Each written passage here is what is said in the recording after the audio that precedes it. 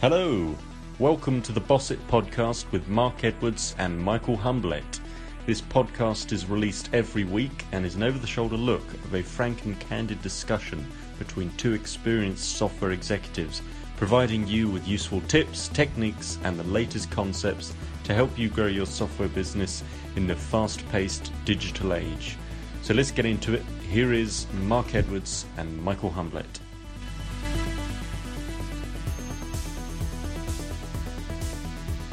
And here we go, another podcast. Michael, can you hear me?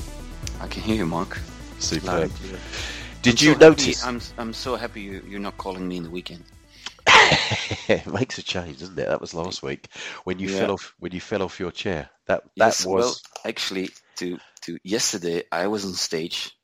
A lot of people. It was an event called Digital First in Belgium.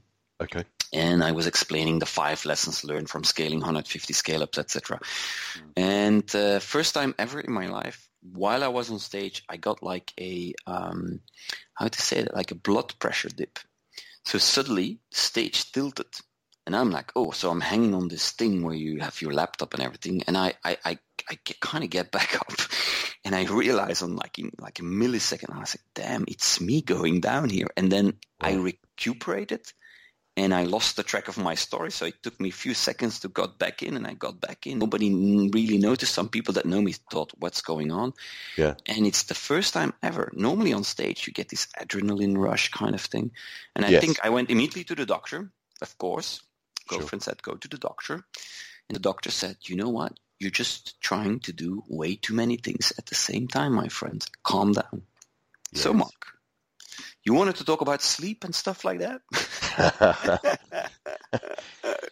Well, so tell me, what have you been up to recently then? Have you been eating falling right? Off stages, falling off chairs. Have you been eating properly? Have you been exercising? Sleeping, I sleep 7 hours a night. You know, by the way, there has been this massive study on sleep. Have you read it last week?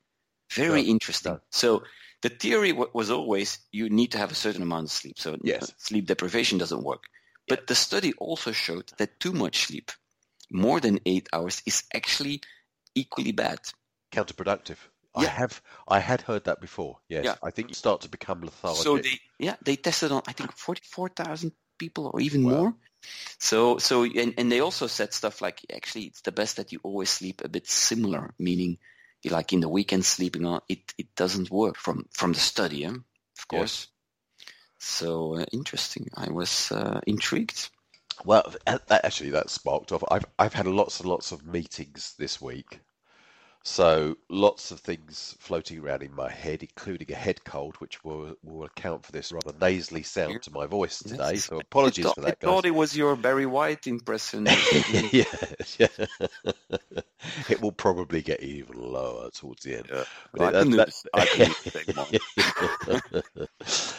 But you're saying about studies on 44,000 people. I was talking to somebody I've known in the industry for years, and we were talking about the power of having medical devices now that can transmit information about people, and the potential for that for studies around disease and health.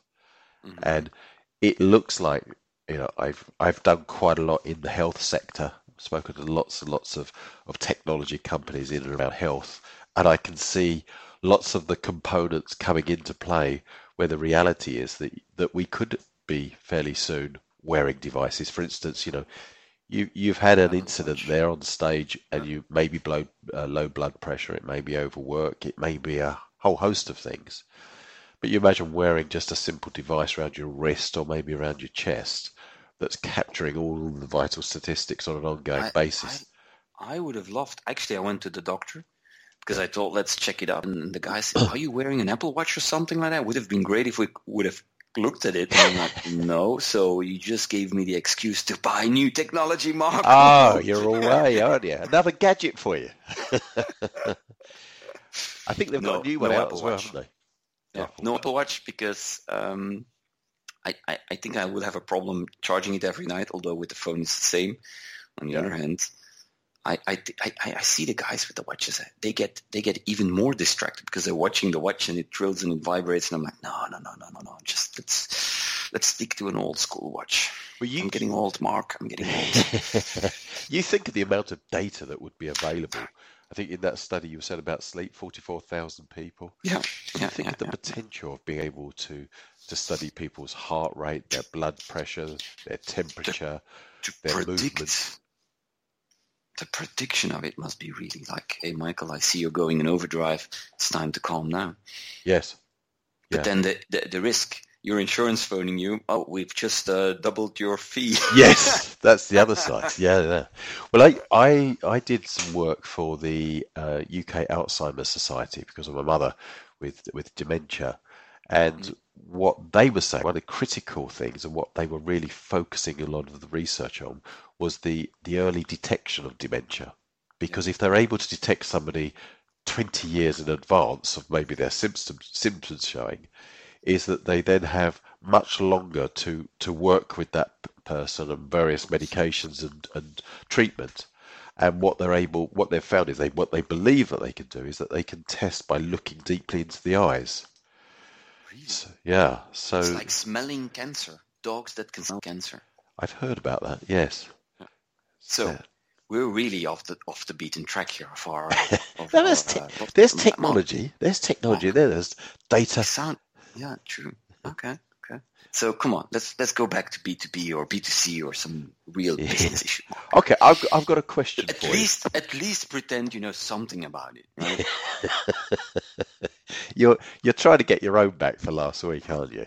Because I was being disagreeable, wasn't I?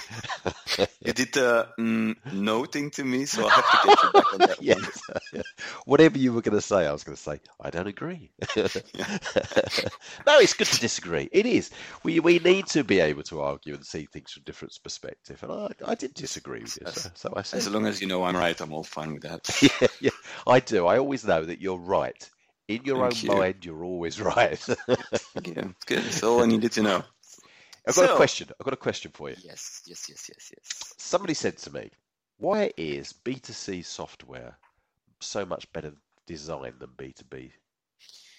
It's a very good question. And something I noticed when I think about B2B is that in most cases, it's actually ugly designed, and I'm always saying you need a much better commercial design. So I think B2C from nature, because it's consumer facing, the impact of buying behavior is so massive of a nice picture of perfume, of an influencer or whatever, just naming some obvious ones. It's so clear the impact, the psychology behind that people, a lot of marketeers, a lot of designers spend a lot of time on that front. But they've never looked into real B2B. And you see the effect on interfaces in software. A lot of interfaces are just, because they're designed by engineers, they're functional, if at all really functional, right? Look, by the way, to Slack and these kinds. Suddenly it becomes really beautiful. Much nicer. Yes. So I do think there is a big trend from moving more nicer design, because if you just look at all the nicely designed things, most of the time they sell pretty well. Yeah, I had a little bit of a problem in answering that question because I was trying to think, is that statement true? I think with B2C, what we may be seeing is perhaps the later generations of software, because we may be looking at new potential software to say, as a consumer myself, do I want to use this? Whereas perhaps in business, we adopt a software solution that stays with the business. And maybe if that vendor isn't updating the user interface. Don't forget, there is a big trend. So something that you see is you work in a company, you come home, and all the tools you use at home, Facebook, Google Drive, all the stuff you use at home looks 10 times better than the software you use at work. So there is a big trend of people coming back into the office and using all these little tools, which is a big risk for a company on several levels. But I think the consumer, the at home, every B2B person is at home a consumer. I think they are pushing the market to make much more beautiful things. If I just look at interface for CRM, just taking one obvious example, as time has gone by, I mean, Salesforce has a pretty nice interface, by the way. That's the biggest one. But if I look at most of these CRMs, more and more, they all look very appealing, and you want to use them, and you want to click them, and they look really nice. Old school CRM, think Dynamics. If I take a look old school CRM, it just looks clunky. Look at old school SAP. Looks really like, what is this thing? That's an interesting point, actually, because just as you were saying that, you're right. You come home and you start using a B2C solution. If that isn't nice to use, if it isn't got a sexy user interface, I chop it. If I'm part of a larger organization and there's software there that I need to use, it's much more difficult for me to chop it, as you say. One of the things that annoyed me for like 18, 19 years was it was so hard to get sales to fill in CRM. Oh, yes. We talked about this. Yeah. And I think one of the key causes for that is two things. One, it's just not functional and ugly, and why would you fill it in? It just doesn't work. And two, of course, you have a bit of a process issue when if you ask too many things to fill in, you go nuts. The system needs to work for you. So if you look at new CRMs, they basically integrate with everything and they will pre-fill stuff so it becomes much easier and easier and easier. But I think the combination of a much nicer interface, more functional, the blend of that makes the new CRM so attractive, much more attractive. Mark, I had to tell you this. I was discussing with a very large consultancy, can't tell you which one, and they asked me, we're looking into sales training, Michael, can we talk about sales training? So I said, could you send me the material you currently use? So they sent me an Excel sheet, which all of their sales need to fill in. Listen to this. It had 8 tabs. Every tab had about 50 lines. Of course, it was Miller Heiman. It was one of the big, let's say, I'm going to call them old school. I'm really sorry. The Excel was really ugly. It was very solution selling. And I just looked at it and I thought, you will have so bad data because it's so many questions. One, you will not be able to answer. Two, nobody will ever really want to fill it in. You spend a day filling in this thing. And then I said, yeah, but Michael, we need all this data. I said, no, you management need the data to feel secure things are going fine. But the reality is they just fill in crap. Yeah, exactly. Yeah, but it didn't really work. My sales pitch was going horribly wrong, Mark. Yeah, we are used to really good design now a lot of the time, aren't we? You know, even the sort of hardware, ergonomics, and there's a lot of thought and money got into it. I mean, we use iPhones. Why do we use iPhones and not those phones that we used to have maybe 15 years ago, those flip phones and things like that? The design, they didn't feel as nice. By the way, I advise a lot of my B2B clients, most of them. I say, just make sure it looks good, even if it's not yet fully done. If it just looks the part, if it just looks really attractive, people believe in beauty. People think beauty will save them. It's simple as that, I think. Well, doesn't it imply quality? You know. Yeah. Actually, it inherently implies quality. Now you cannot make jokes about. No, let's not go there. You know what I'm thinking, but I'm just saying. No, you're right. I think beauty, in a way, or really nice design implies quality. And it can be rather sober, by the way. When you go into, say, for instance, a Mercedes or a BMW or a Range Rover, what to you helps to convey the feeling of quality? Because after all, a car is a big part of that is about the engine. But before the engine is even turned on, what gives you the feeling that you're entering a car of quality? For me, it's. I mean, they did a lot of studies around this. You know that. So for the theory is when you open the door, and it's the way the door sounds and feels, and then the weight of the door. For me, it's the smell of the leather, of course, and then it's the way the leather is being crafted and the little inlays that give you this very luxurious feeling. Actually, well, I used to have a Jaguar, and the Jaguar, it was the wood. You know, you sold it? I did, yes. No, Mark. It was seriously. Yeah, I had. You promised that I could drive that thing. No, it was too fast for you, Michael. You just wouldn't have been able to handle that sort of power. No, it was a racing car on the road. It was crazy. So I had it for 18 months. But when inside the car, Jaguars were always, you get inside them and they have to have the bit of wood going round. They wanted to convey that. I hadn't even turned on the engine, but you get that feeling that it's quality. Must be the same with software.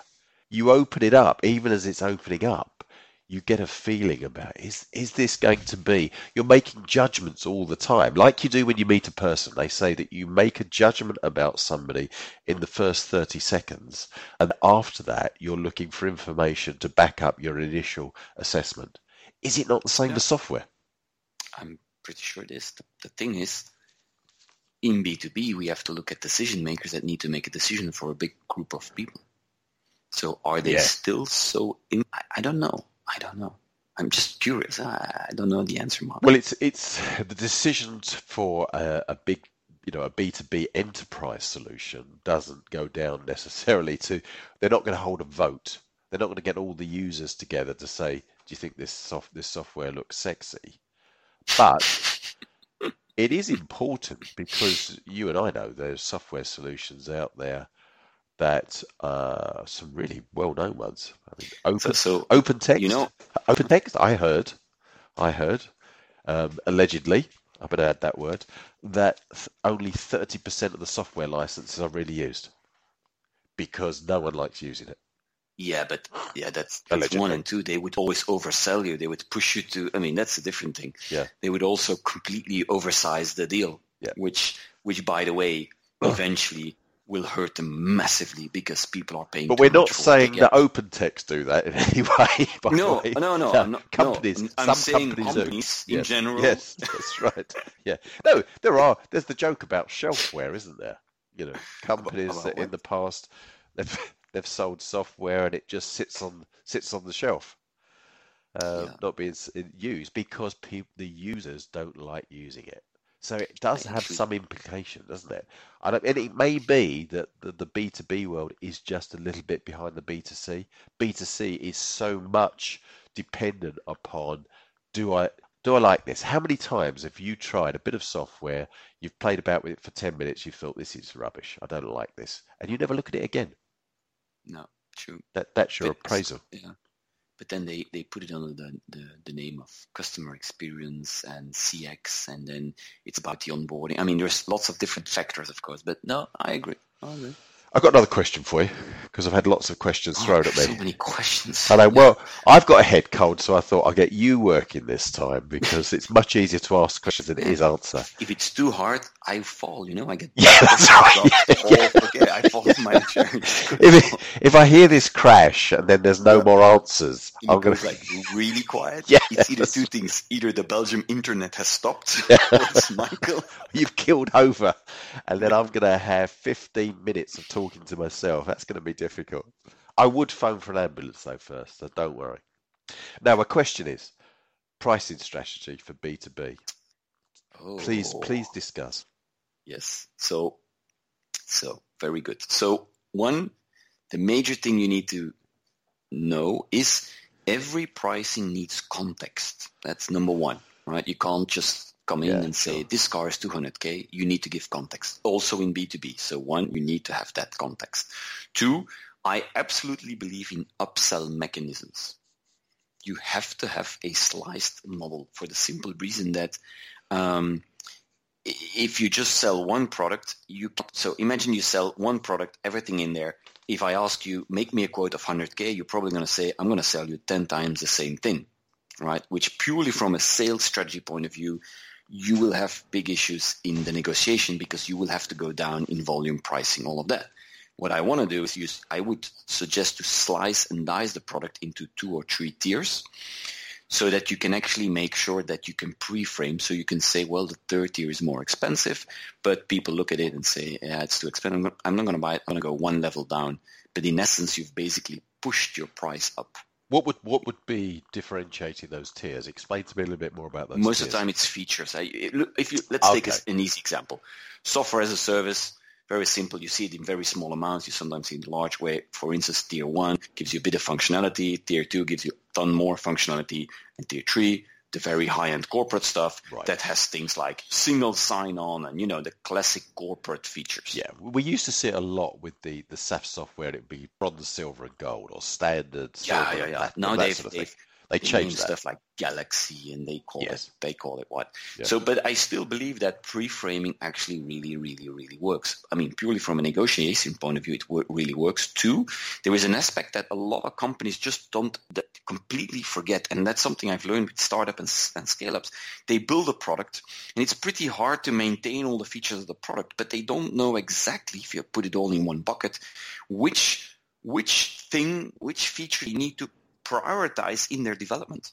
That's why I start cutting and slicing and dicing it, because I say, look, if you take out some of the more advanced features, right, and you put it in another tier, then you go out and sell it. You don't develop it yet. You know your sale, especially corporate, is going to take 8 months, 12 months. You show that as a vision, and they'll tell you, I'm going to pay for that, I'm not going to pay for that, and then you know what to develop. It's a much easier way of developing, and it relieves some burden from the developer community.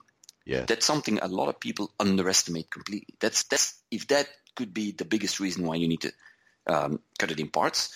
The second reason is, of course, is upsell and is pre-framing your price. You know the trick. You go to you talked about a car. You go to the car dealer.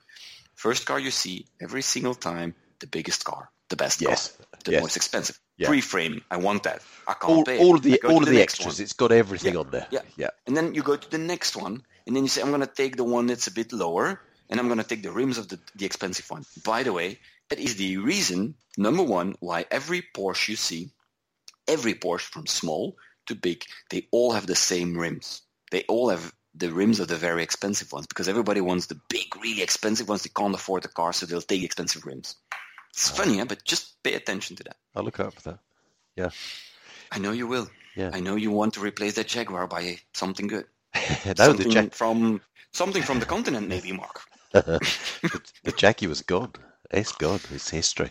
Yeah. I'll show you next time you come over. I'll take you for a ride. You'll show me an empty spot in the garage. Yeah, that's right. Yes. Look, this is where he used to sit. It was. So it was hang on, killing what do you me. think about pricing? Sorry, what I think about what? Pricing. Well, when you were talking about the tiers, I was trying to remember there was an experiment done many years ago, which actually relates exactly to that point that you made, which was about giving people choice meant that they more often made a decision.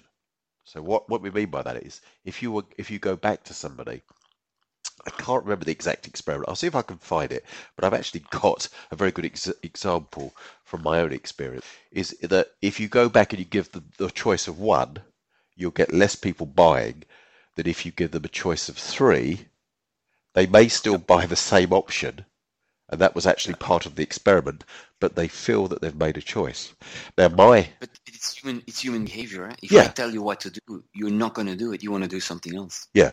My experience goes back to actually working in a shop when I was a student. I worked in a photographic shop, and we had a range of photographic enlargements. Typically, the photographers that used to come in there were amateur photographers, so we had a range. I was actually interested in a particular enlarger that was more expensive than their top-end range, and I ordered it because I wanted to buy it. So we added it to that range, and we put it in the lineup. When people came in to talk about the enlargers, I would take them from the very basic right the way up to this top-end one. Very few people bought the very expensive one that I brought in. But bought the one below. A few did, but we sold more enlargers because they had no need to go anywhere else, because we'd given them a complete range. They felt pre-framing. I was able to give them a lot of information from the basic to the top end, and I said, what works for you? What is it you're specifically after? And we sold a lot more. We really did. Same effect, same concept, bit different. You walk into a electro shop and you want to buy a television. They have 50 televisions. You can't decide. Good salesman, what will he do? He will take you and he will say, what are you looking for? Okay, I'm going to show you 3 models. Basic, very good, that everyone takes, and a very expensive one. Yes. Good, but you might not need it. Everybody's going to buy the middle one. He decides what you buy. I have tested this on my kids, Mark. Real story. How do you get your kids to eat vegetables? You can scream at them. It's not going to work, right? So you have to give them choice. So what you do is you say, listen, you can eat chicken with carrots, or you can eat chicken with broccoli. And I tell you, it works for at least 3 weeks. I thought you were going to say chicken with Brussels sprouts. Because kids, typically, they don't like Brussels sprouts, do they? No, that's true. That's true. Actually, they don't. Maybe if you fry them with sugar, it could work. Yeah, that's right. Anything with sugar on. Something else that came up a few times in the last couple of weeks. I've had lots and lots of meetings with all different types of companies. Been sitting down with a colleague, and we've been sitting in London, and we've just had meeting after meeting after meeting, which is been good, quite tiring, but really good. We've had a wide mixture of companies that we've been talking to, but quite interesting. There's been a few of the sort of low ends, the startup businesses, and two of them. I was really quite surprised by both of them. Two of them are pre-revenue. Pre-revenue. Yeah. They're talking. Yeah. It's funny that they talk to you, actually. Yeah. Looking at your business, because pre-revenue, I mean, you kind of first need to prove something maybe when you want to do exit strategies, or is that really? Am I wrong? Well, we are. We're not a typical M&A company. I actually say to people now that it's very difficult to put a tick box and say we're an M&A company. We're a software specialist company that does M&A, and I talk about us being a full cycle M&A company. Of course. Because we are interested in some of the really new startup businesses on occasion to a certain number, because if you get it right, they can be big very quickly. And I think we can help them to get big very quickly and more valuable, and help them grow in the right way. So I'm interested. But these two businesses, they hadn't sold at all. They'd put their money into development, nothing into marketing. They were both looking. They were both looking to get additional money to finish their product. Of course, but hadn't considered doing any marketing at all. No, so they were actually really, really late because they forgot that it could take a year to sell stuff. Well, the other thing is, I think go out and market it. I'd rather have the opposite, Mark. I really rather have the opposite. Yeah, I heard a guy talking today with a company called Build-I. He was telling his story, and he had an idea. He went to several companies with the problem, and he actually showed them mock-ups. And then one of the companies, I'm interested. Then he actually found a team in the Ukraine who built pieces of like interfaces, not doing really, but kind of clickable stuff. Yeah. And then these guys said, okay, I'm ready to pay. And then he explained to them, yeah, it's not fully done. It's going to take a bit of months, but I mean, you get it at a very reduced rate. And he said, I built it from the bottom up, with everything has been funded by customers. And he says, now I actually really know where they want to spend their money, because if you just develop, you don't know if people are really, again, you can do it research, but nobody really knows if they want to put the money on the table. But I might be wrong, Mark. I might be a sales guy, but... And do you know why this is? It goes back to one of my observations, is that a business will be built in the profile of the original founder. So if they are a technical guy, they love the technology, they're a programmer, developer in the past, they focus on developing. You don't. I think if you get a founder who was a real marketeer, he might start being more marketing led. But I think if you were to go out and pre-sell or pre-market that solution, and your market comes back and says, actually, we're not interested. Actually, the guy that told the story, while you're saying this, his background is he used to run a sales strategy company. There you go. It's funny. Yeah. I think if I had to launch a product, I would do exactly the same. Yeah. Go sell it first and then fix the rest and hope it would go fine. And do you know what the worst problem would be? You've got 20 customers chasing you to say when you're going to release it. Isn't that a great problem to have? Rather than spend hundreds of thousands developing a product that nobody wants, or developing it in a way that people aren't interested, or just running out of money because you sell it because you haven't got any money left for marketing. And you've used up all your family, friends, and your network. So what did you do? You started shaking the tree and started hitting them with your charm? She said, "Hey, if you have some money left, I have a Jaguar." I had a colleague with me, and I think on one of these meetings, to me, to be frank to somebody is actually to be a friend. And I came with a really frank response, and my colleague said, "No, it's all right. He's always like this." But honestly, I think sometimes you have got to be cruel to be kind. You have got to shake them. No. Shake the tree a little bit. You've got to make them think. I've been more and more, as time progresses, I become more and more candid in a nice way. Yes. How you but deliver I think it's my duty to tell you, but I have to say it in a nice way, because otherwise the message is never going to resonate. Yes, absolutely. Want to come and see me again, so perhaps I haven't upset them that much. Maybe they're coming back with a baseball bat this time. I don't know. But you got to be who you are, haven't you? You got to tell the truth. I think that's really important. True. Well, we've got to 30 minutes, which I'm quite relieved about, actually, because I'm going to have an early day today, because I want to shake this head cold. And you've been fainting on stage, so you need to go and have a rest. I will actually. Go and have an easy weekend. Go and do some exercise. Go do something different. Yeah. Have you got my chickens? You talk to chickens. Lucy, isn't it? Lucy the chicken, who was in our earlier episode. Have you got a bike? Yeah, I do some. I live on a mountain bike trail, actually. Yeah. Just pass by. So go out and do some cycling. I think I should do it. Great, especially if you can get off road. It's a great way to get some exercise. So there were a few questions. I've had quite a few people. We kind of treated them during the podcast, the questions. Yeah, we have had some questions, but I'm getting some good feedback every week now. I'm getting people saying, "Yeah, we've been listening to your podcast." And it's quite interesting. We don't get many people saying, "Could you do this?" We do get a few questions or change it. Perhaps they just like it as it is. That's just sort of waffling on. I would really encourage everybody to ask activation questions to Mark. Like, Mark, could you pretend to be a dog or stuff like that? I would really love you to do that. It would just enlighten the show a bit. Yeah. Well, I thought this week you fell off your chair, so maybe I could outdo you, and I'll stand on my desk and fall off the desk. You know, one day we'll have to. I'm very competitive. Do this live with a video, so people actually see us talking. Right. Actually, if you were to see my desk, I've got one of these desks. I don't know if you can hear this. I push a button. Can you hear that? I have one of those too. It raises. And actually, stand-up desk. I mean, I bought one in the IKEA because they said and I love it because it keeps me my energy the whole day. Yeah. Around 3-4 o'clock, I need to sit down, and then I have one of those things that.